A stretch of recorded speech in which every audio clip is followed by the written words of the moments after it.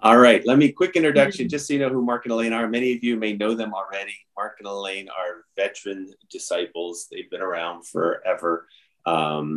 Acts, not Acts 2, more like Acts 4. No, they've been married for 40 years, right? This year, 40 years. Is that right? They became disciples after, as a married couple years ago. I don't know how many years. Maybe you can share. It's at least probably 30, right? 30 plus years that you've been disciples. Originally they were in the 34. Originally you guys were in the Westchester ministry of the New York City church. Even though you lived in Rockland County, there was no Rockland ministry back then. I remember I was a young single man, and that's when I got to know them. But they would commute from Rockland to Westchester for church. And then eventually when we started, the New York City church started a Hudson Valley ministry back in the 90s. They were, of course, the first people there because they lived there. So they've been a part of that ministry forever. And then just recently, after Mark retired, after many years of working a family-owned HVAC company, and they moved to the Central Jersey Church. Elaine is a nutritionalist. Did I say that right? Nutritionist. Thank you. So she's got not just spiritual advice, but physical advice too. But they are now part of the Central Jersey Church. They have 3 grown daughters. One of them lives in Brooklyn. The other 2 live with them there in that area, in the Central Jersey area. One lives, I think, right next door. All their daughters are married, and they have now 3. They just had their 3rd grandbaby, right? Just last month. In fact, they were going to speak last month, and we had to postpone it because of a grandbaby incident. So we're happy for you guys, and we've asked them just to share wisdom. They've seen so much, done so much. So we asked, said, hey, we have an hour together here.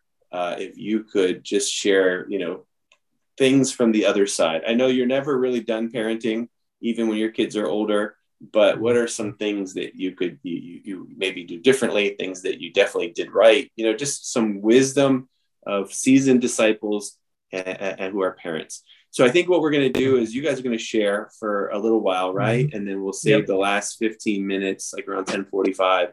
They want to do a Q&A as well. So if you do have questions, save them, write them down, hold on to them, and then we'll have some discussion here and try to wrap things up by 11. So, all right. I think I covered everything. Oh, let me just say this. Leslie and I love these guys. That's another thing. We love these. We've known them for 20 plus years, and we have nothing but love and respect for you guys, Mark and Elaine. And so grateful that you guys take some time today to share some wisdom with us. So, all right. All yours. Thank you. Thank you, guys. We're really excited to share our lives with you today. When Phil and Leslie first invited us to share for this Devo, I asked Leslie, why us? And she said, well, I think you guys went through so many experiences and you didn't quit on each other or the church, and it would have been justified. And while that is all true, but we're not parenting experts. And honestly, we've really never even done anything like this before. So this is new for us. Part of it we've typed out so we can stay on target. And part of it, we want to make sure to just have a conversation. Mark and I recently started facilitating a class for the National Alliance on Mental Illness. And a good part of our discussion today is going to touch on mental illness. Some of it serious mental illness, and some of it just the consequence of sin, transgression, inequity, and all of those other things. So the class was really fantastic. We just finished it up, and it is really a support class for people who are trying to support a loved one with a serious mental illness. It really helped us to see the value of having a compelling conversation. So, we want to share our lives with you today, but we want to make sure that we leave plenty of time to have that conversation with you this morning. I think that it will than just a Q&A. I don't want you to think of it as a Q&A. I want you to think of your thoughts and your feelings. So we hope that by sharing our stories, your faith may be strengthened, or at least leave you with more hope. Each of us is going to share some of the lessons we learned about raising a family, and also some rock solid decisions we made along the way. So, like Phil said, we have 3 daughters. They're all in their 30s. I really appreciate you guys letting us know kind of like where you're coming from. I see a lot of your children are in that age range. So our kids are all married, and we do have the 3 grandbabies. And we live within very close proximity to them. We all see each other frequently. And our children have come to be best friends for each other, which they have fostered themselves since their late teens. I want you to know this about them because their childhood was tumultuous. It could have easily gone the other way. And I believe that some of the decisions we made early on built a solid foundation for them. They were not the easier choice to make. And like Leslie said, the easier choice would have been justified. In the book, Good Enough Parenting, I learned the parenting style that I experienced as a child was best described as aloof and alone. My parents failed to parent beyond providing food and shelter. To their credit, they were not physically abusive, but there was very little affectionate behavior, no hugs. And their advice was a saying that they grew up with: you make your bed, you sleep in it.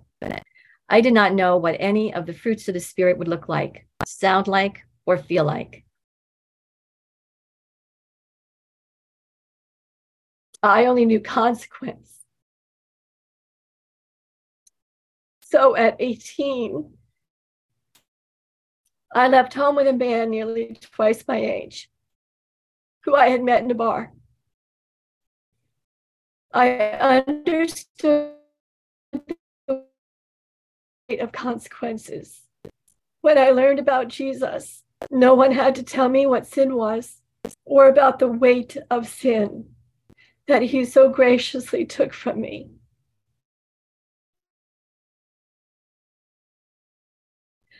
But I was by then in my 30s, I was married, and I had a baby. I only knew, sorry, I can't see. You have a tissue? I have tissue. I probably might need one too. Okay, there we go. That was the hardest part. I only knew his grace. I didn't know what to do with the anger that raged inside of me. Neither did I know how to read the Bible. And there were no apps and no podcasts to learn from.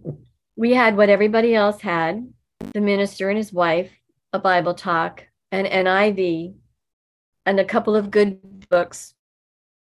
One of them was Raising Awesome Kids by Sam Lang, which somebody mentioned.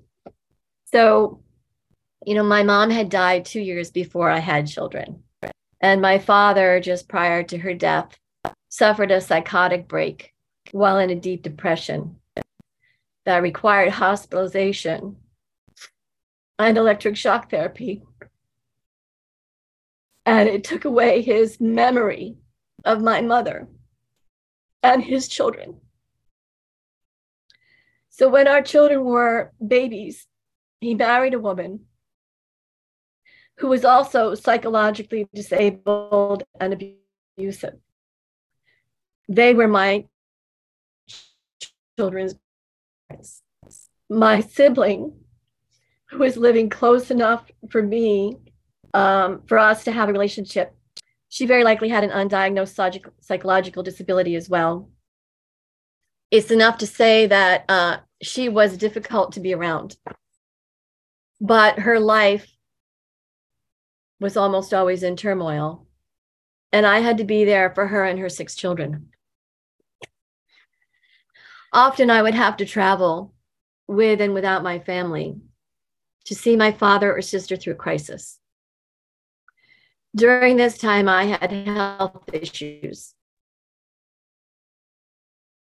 that would require hospitalizations for weeks. The first time I was hospitalized, I was in my third,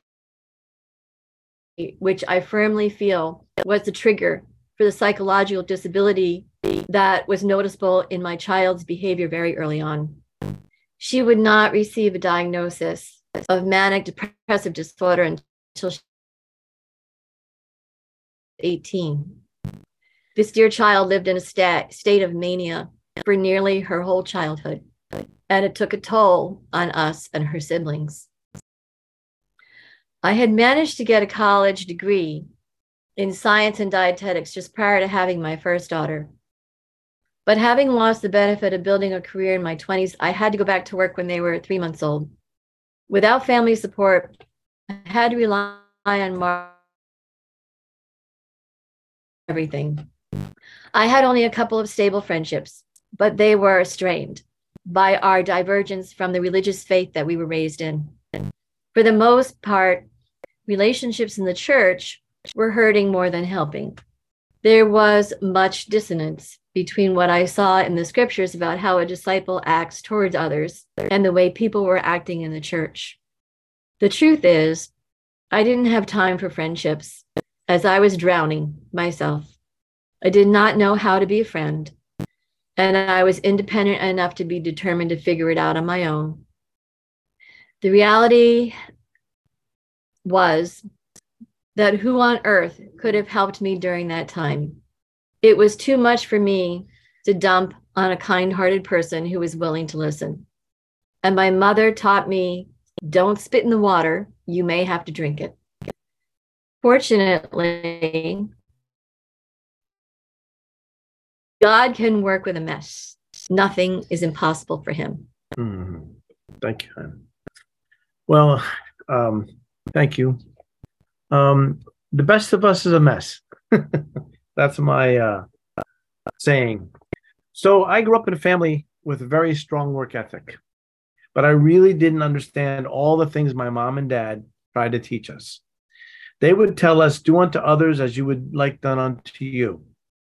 Unfortunately, things look good from the outside. I never felt like my parents got along very well. My dad would work hard and would have good times, but often my parents would have a shouting match and then would not talk to each other for weeks. It would be an atmosphere for me that was very difficult to experience. It would cast a shadow over the whole family and hurt emotionally. Inevitably, I carried that type of emotion into my marriage. The do what I say, not what I do, was really the lesson I took away from my early years. From a very young age, I was exposed to pornography and really had very little respect for women. The attitude toward women was that they were a sex object and not much more. I did not have any connection emotionally or care for others. Really, it was all about me and my needs and my desires. The reason I was working a night shift was because I had treated my girlfriend of 5 years so badly that she broke up with me. I was heartbroken and I needed to figure out life. So I was an arrogant, uncaring boy who needed to figure out life, really. That was when I met Elaine. She also was trying to figure things out. Somehow, we were able to become friends despite my ugly and selfish side. So fast forward to getting married and raising kids. I had no clue what I was doing, and I did not know God or even read the Bible. My only desire was my belly and my satisfaction. I was so prideful you could cut it with a knife. When I studied the Bible with the guys, they had Elaine write a letter to me to help me to see my sin. I was totally blindsided and could not believe what I read. God was working on me. After this, our marriage had a rawness, and it seemed every time we went to church, the sermon was preached just about me. And it usually brought me to tears. I worked with my 2 brothers and my dad in a family business. When I decided to change faith and become a disciple, my family thought I hated them and could not fathom why I was doing what I did. Truly, I had to count the cost when it came to family. There were so many challenges. They would always plan parties on Sunday, and we had to miss them for whatever reason. Church was usually down in the city at the Beacon Theater, about 40 minutes to an hour away from where we lived. We moved to Westchester from Rockland County to be closer to the church and the relationships we had formed. My family thought I was insane. Then came the children. At the same time, we had been married for 6 years. My first was 6 months old when we studied the Bible. I did not treat my wife well. Our journey was difficult at best. She was in charge of the baby, dinner, and me. I worked and expected her to do everything else. Needless to say, that did not go well. I would expect perfection, and if not, I would not talk to her for weeks over the smallest thing, cold shoulder punishment. How our children made it out was only because of God, His Spirit, and my wife's commitment to the Bible and being a disciple of Christ. I was not leading, I was obstructing. It wasn't until I got kicked out of my home that I learned that I really needed God, my wife, and my children. Thank God He broke through my pride and selfishness. Recently, I've done a communion where I looked at what the character of the Bible I would compare myself to. And the character that I came up with was Samson. It wasn't because of my physical strength, but because of my lack of spiritual strength. Once you realize who you are, you can change it. It's important to really look at what you are in front of God, because He will give you the moral strength to change. I think that's the one thing that might have helped my children to understand God better. Somehow my ability to change was evident to my children, and they saw it. They saw it happen. They would tell me something about my character. I would change it and then apologize. Apologies are great, but change is better. Your children know the difference. They see it. My desire to be a better example to my children helped guide them. Thank you. So we want to share a little bit now about, what were really some good, solid decisions that we made and what our family looked like. So we want to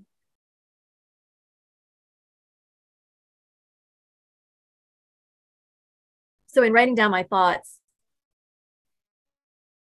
these are the points that became clear to me that I believe made a difference in our home. How to have a more peaceful home. 1, your spouse is your ally. God is trustworthy. 2, do not succumb to fear, even though faith or trust may not feel like the saner choice. 3, be brought to maturity in regard to love. Consequences, do not substitute for it. 4, give others the benefit of the doubt. So how can you make peace in your home when there is little trust between husband and wife? When your spouse is more of an adversary than an ally? The relationship between the Hebrews when wandering in the desert and the God who led them there was no different. They trusted God little, and God seemed more like an adversary than an ally to them. But God was not without His intentions when He revealed to them in Deuteronomy 8 to humble you and to test you in order to know what was in your heart, whether or not you would keep His commands. They wandered 40 years.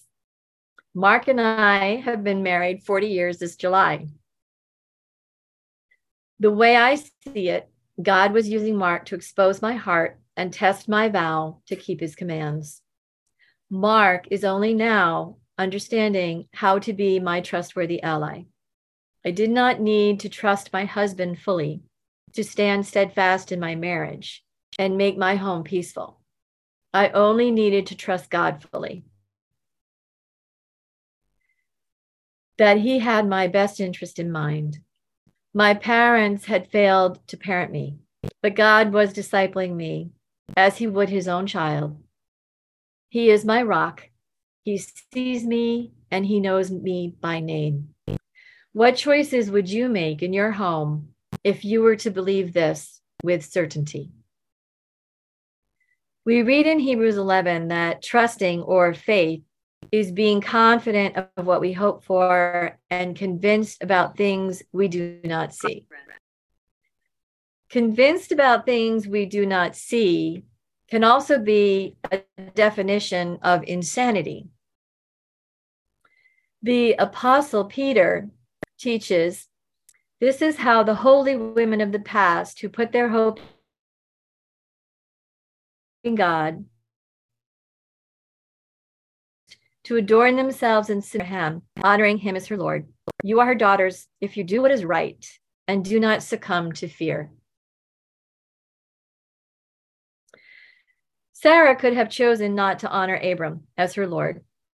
And based on some of the facts in the story, she would have been justified.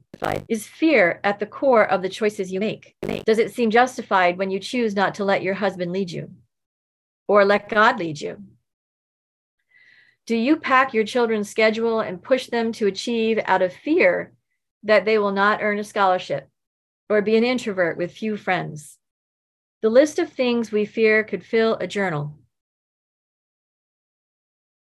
Choosing not to base my emotions on my fears was a rock-solid decision, even though letting my husband lead felt like an insane thing to do at the time. If you rely on consequences as a form of punishment, be careful. You may get burned.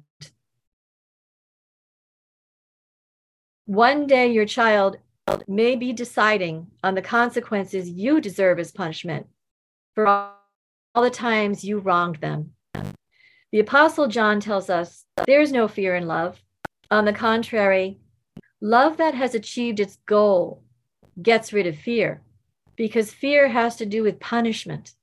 The person who keeps fearing has not been brought to maturity in regard to love. That's 1 John 4:18. Are you stuck on finding consequences for every bad behavior you see in your children? Are you afraid that their bad behavior will make you look like a bad parent, or worse, ruin their life? Make it your goal in parenting to get rid of fear. Don't rely on punishment. It breeds bitterness. Make it your goal in parenting. Life ensures that your children will experience the consequences of their actions. What they need from you is to experience what love looks like, sounds like, and feels like. The mantra when the girls were young was that children need the first time, and many parents struggle with feeling disrespected by their kids. Respect comes from a feeling of deep admiration of the qualities of another. Your children will respect you and obey you as you loved them. But how can a young person even know how to show respect? Yet we demand respect and obedience in our home and use consequences as a way to get it. Consequences happen, but we don't get to decide what they will be. The danger of overusing consequences is your child will learn that consequences trump love. Our younger daughter, who I mentioned earlier, provoked Mark and I daily with harsh words and extreme emotions from the time she learned to speak. My family did not understand how I did not demand she show me more respect. It was not in her wheelhouse. But through the power of the Holy Spirit, I found enough self-control to be a model of patience and kindness to her. She respects me now, and her heart is healed by the love she was given when she was hard to love. Are the fruits of the Spirit written on your heart? Do you know them like your life depends on it? Your child is depending on it. Modeling love, joy, peace, patience, goodness, kindness, faithfulness, gentleness, and self-control was a rock-solid decision. My oldest daughter wrote, "That is how we counteracted the sin in our home."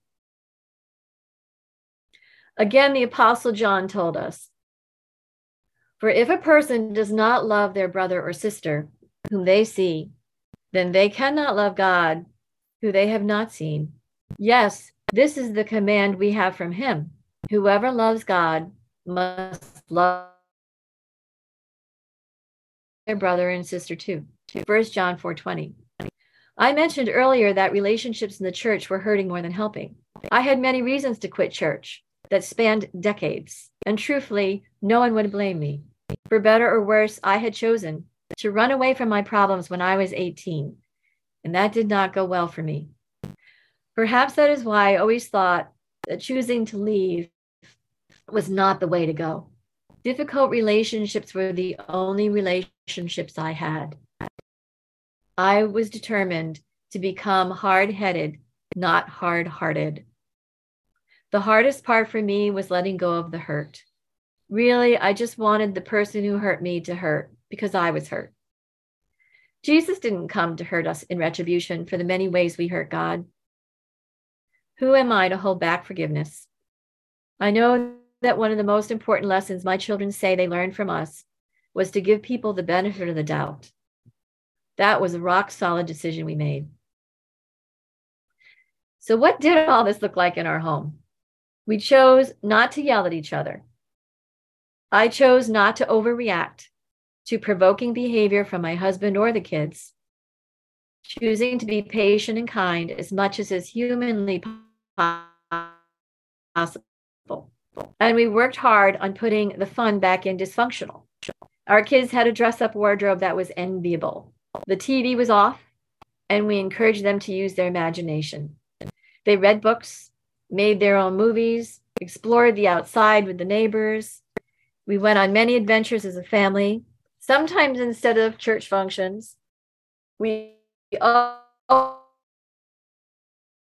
together. And of course, always a pinch of turmoil in everything we did. But there was enough love, along with every spiritual fruit, to cover over it.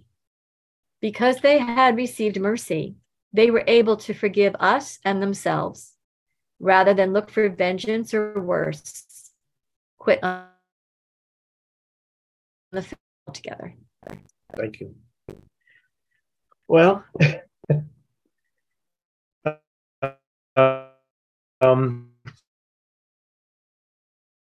I'd like to share some things that I've learned from my children and obviously my wife. Blame shifting, bullying, belittling, sarcasm, and betraying. Most of these character traits have to do with what I watched recently, and what I want to kind of frame my talk on. It was a TED Talk by a woman named Brené Brown. It really helped me to see and how to build trust again with my wife. And she called it BRAVing. And that acronym stands for boundaries, reliability, accountability, vault, integrity, non-judgmental, and generosity. So that's braving. So setting boundaries, you don't act negatively. I don't want to make Elaine and the kids feel stupid, correcting them all the time. Let your gentleness be evident to all. Setting boundaries was a very important thing.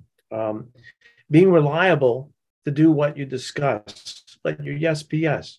As far as changing a trait, not only, but making it a good habit, being accountable and extending grace. When you come to a decision, think about how you will follow through with your change. Our responsibility is not only to the bills and to the household stuff, but addressing our children's emotional and spiritual needs. Vault. Things that you hold sacred between you and your spouse. Stay that way. There should be a trust that will help you not to embarrass each other. Always bring your concerns to God first in prayer. Integrity. My integrity had been a large issue. I've had a hard time being held accountable, and I'm ashamed of my past. I must be trustworthy and desire that Satan not get a foothold. Non-judgmental, sorry. Being non-judgmental is a huge thing. I'm always looking to place blame. I want to justify myself. It's funny. One of the sayings my dad had is, you don't have anything good to say, don't say it. I think we need to have good things to say, and that there's always something positive to say to our children. Definitely, they definitely see our response. And out of the overflow of the heart, the mouth speaks. Generosity is always a challenge, especially when it comes to empathy and compassion and giving others the benefit of the doubt, especially your children. A way of thinking that helped us was we were making deposits in an emotional savings bank, a savings account. You make more encouragement deposits so that when you make a withdrawal, it's less painful. In church, you will hear it preached that we need to be vulnerable. If we aren't able to create an environment of trust in our family, our children will suffer. The way God treats us with grace is how we need to treat our children. The same grace we give our children when we are at church is what we should aim for at home. Who are we at home is crucial. And we need to be consistent. Something that helped us is using positive words. In the kitchen cabinet, we had words on it. And we used daily because we opened that cabinet every day. And we had a little joke going because one of the words was outstanding. And we would say to each other, you are outstanding in the rain. And it became a challenge for us to use these words. We had devotionals. The one that we did that really was neat was we drew an apple tree and we taped it to the wall. And then we had fruit that we would put on it, the tree, if we were caught acting with one of the fruits of the Spirit. Elaine and I would be included, and our kids would award us with that fruit. One of the boundaries that I had put in place when my children were young, because of my inability to control myself, was to eliminate TV, cable TV, really television altogether. Disney was allowed, and video. It seems like my children profited from that. We didn't have iPads and all the kind of stuff we have today, but TV was our primary entertainment source.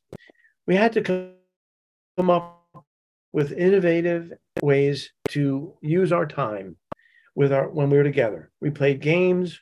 We used that time wisely. I gave my children adventures. My daughter Allie has all those movies to this day. Bullying your children is how we get what we want, and usually comes across with yelling, screaming at our children. After I would bully my children, I felt horrible. I would try to justify myself. Luckily, the scripture, love covers over a multitude of sins, helped me forgive myself. I believe my youngest daughter, who suffered from a mental illness, was truly a very difficult situation for me to handle.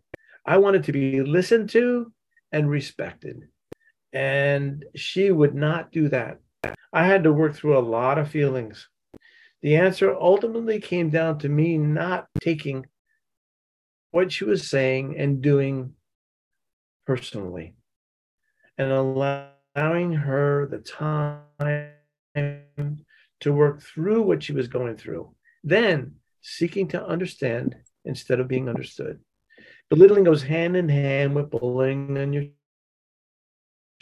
child's life. They will test the limits of your. I remember trying to teach my children the multiplication tables, and it was so difficult. One child would get it, and the other one could not even do memorization. I would not be a patient teacher and a loving father that was required in that situation. You will find that even teaching your children to drive can be a challenging and really pull on your true character. The scriptures we use to help our children to talk to each other was key. Proverbs 26:18, like a maniac shooting flaming arrows of death is one who deceives their neighbor and says, I was only joking.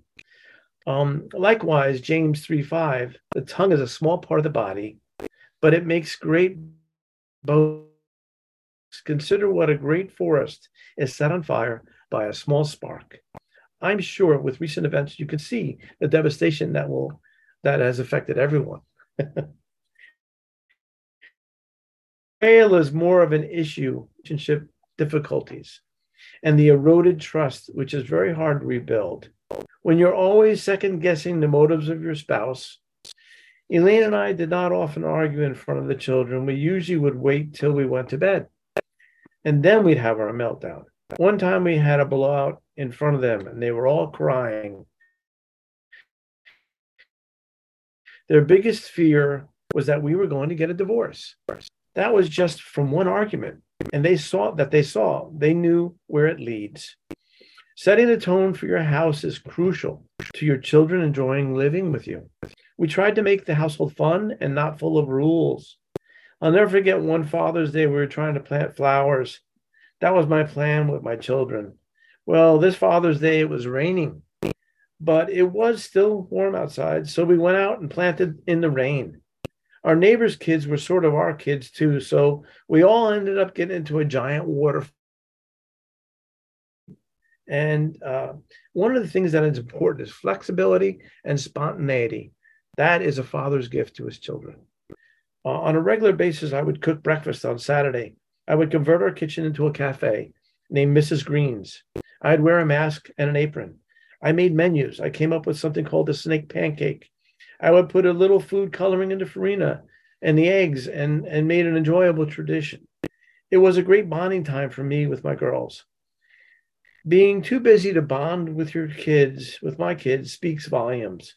Years later, when our girls were older, Elaine and I had planned a trip to Mexico, just for her and I. Our children wanted to come with us. We did not expect that. It was an amazing trip. There was a book with our kids when they were young. It was called The Three Trees. I don't know if any of you have ever read it. It's a great book. For Thanksgiving every year, we hiked to the top of our mountain. And we found 3 pine trees that we ended up carving our kids' initials in the trees. It became a tradition. We even buried a time capsule up there and opened it up 10 years later. We brought our married daughters and their spouses one year and prayed for their futures. For us, we could have ended our relationship with each other many times, or God even. We could have ended our relationship. But we wanted to sacrifice the easy for the hard. Do it God's way. Not to give in to our demons and the evil forces that surround us. That would have given them the victory. Thank you.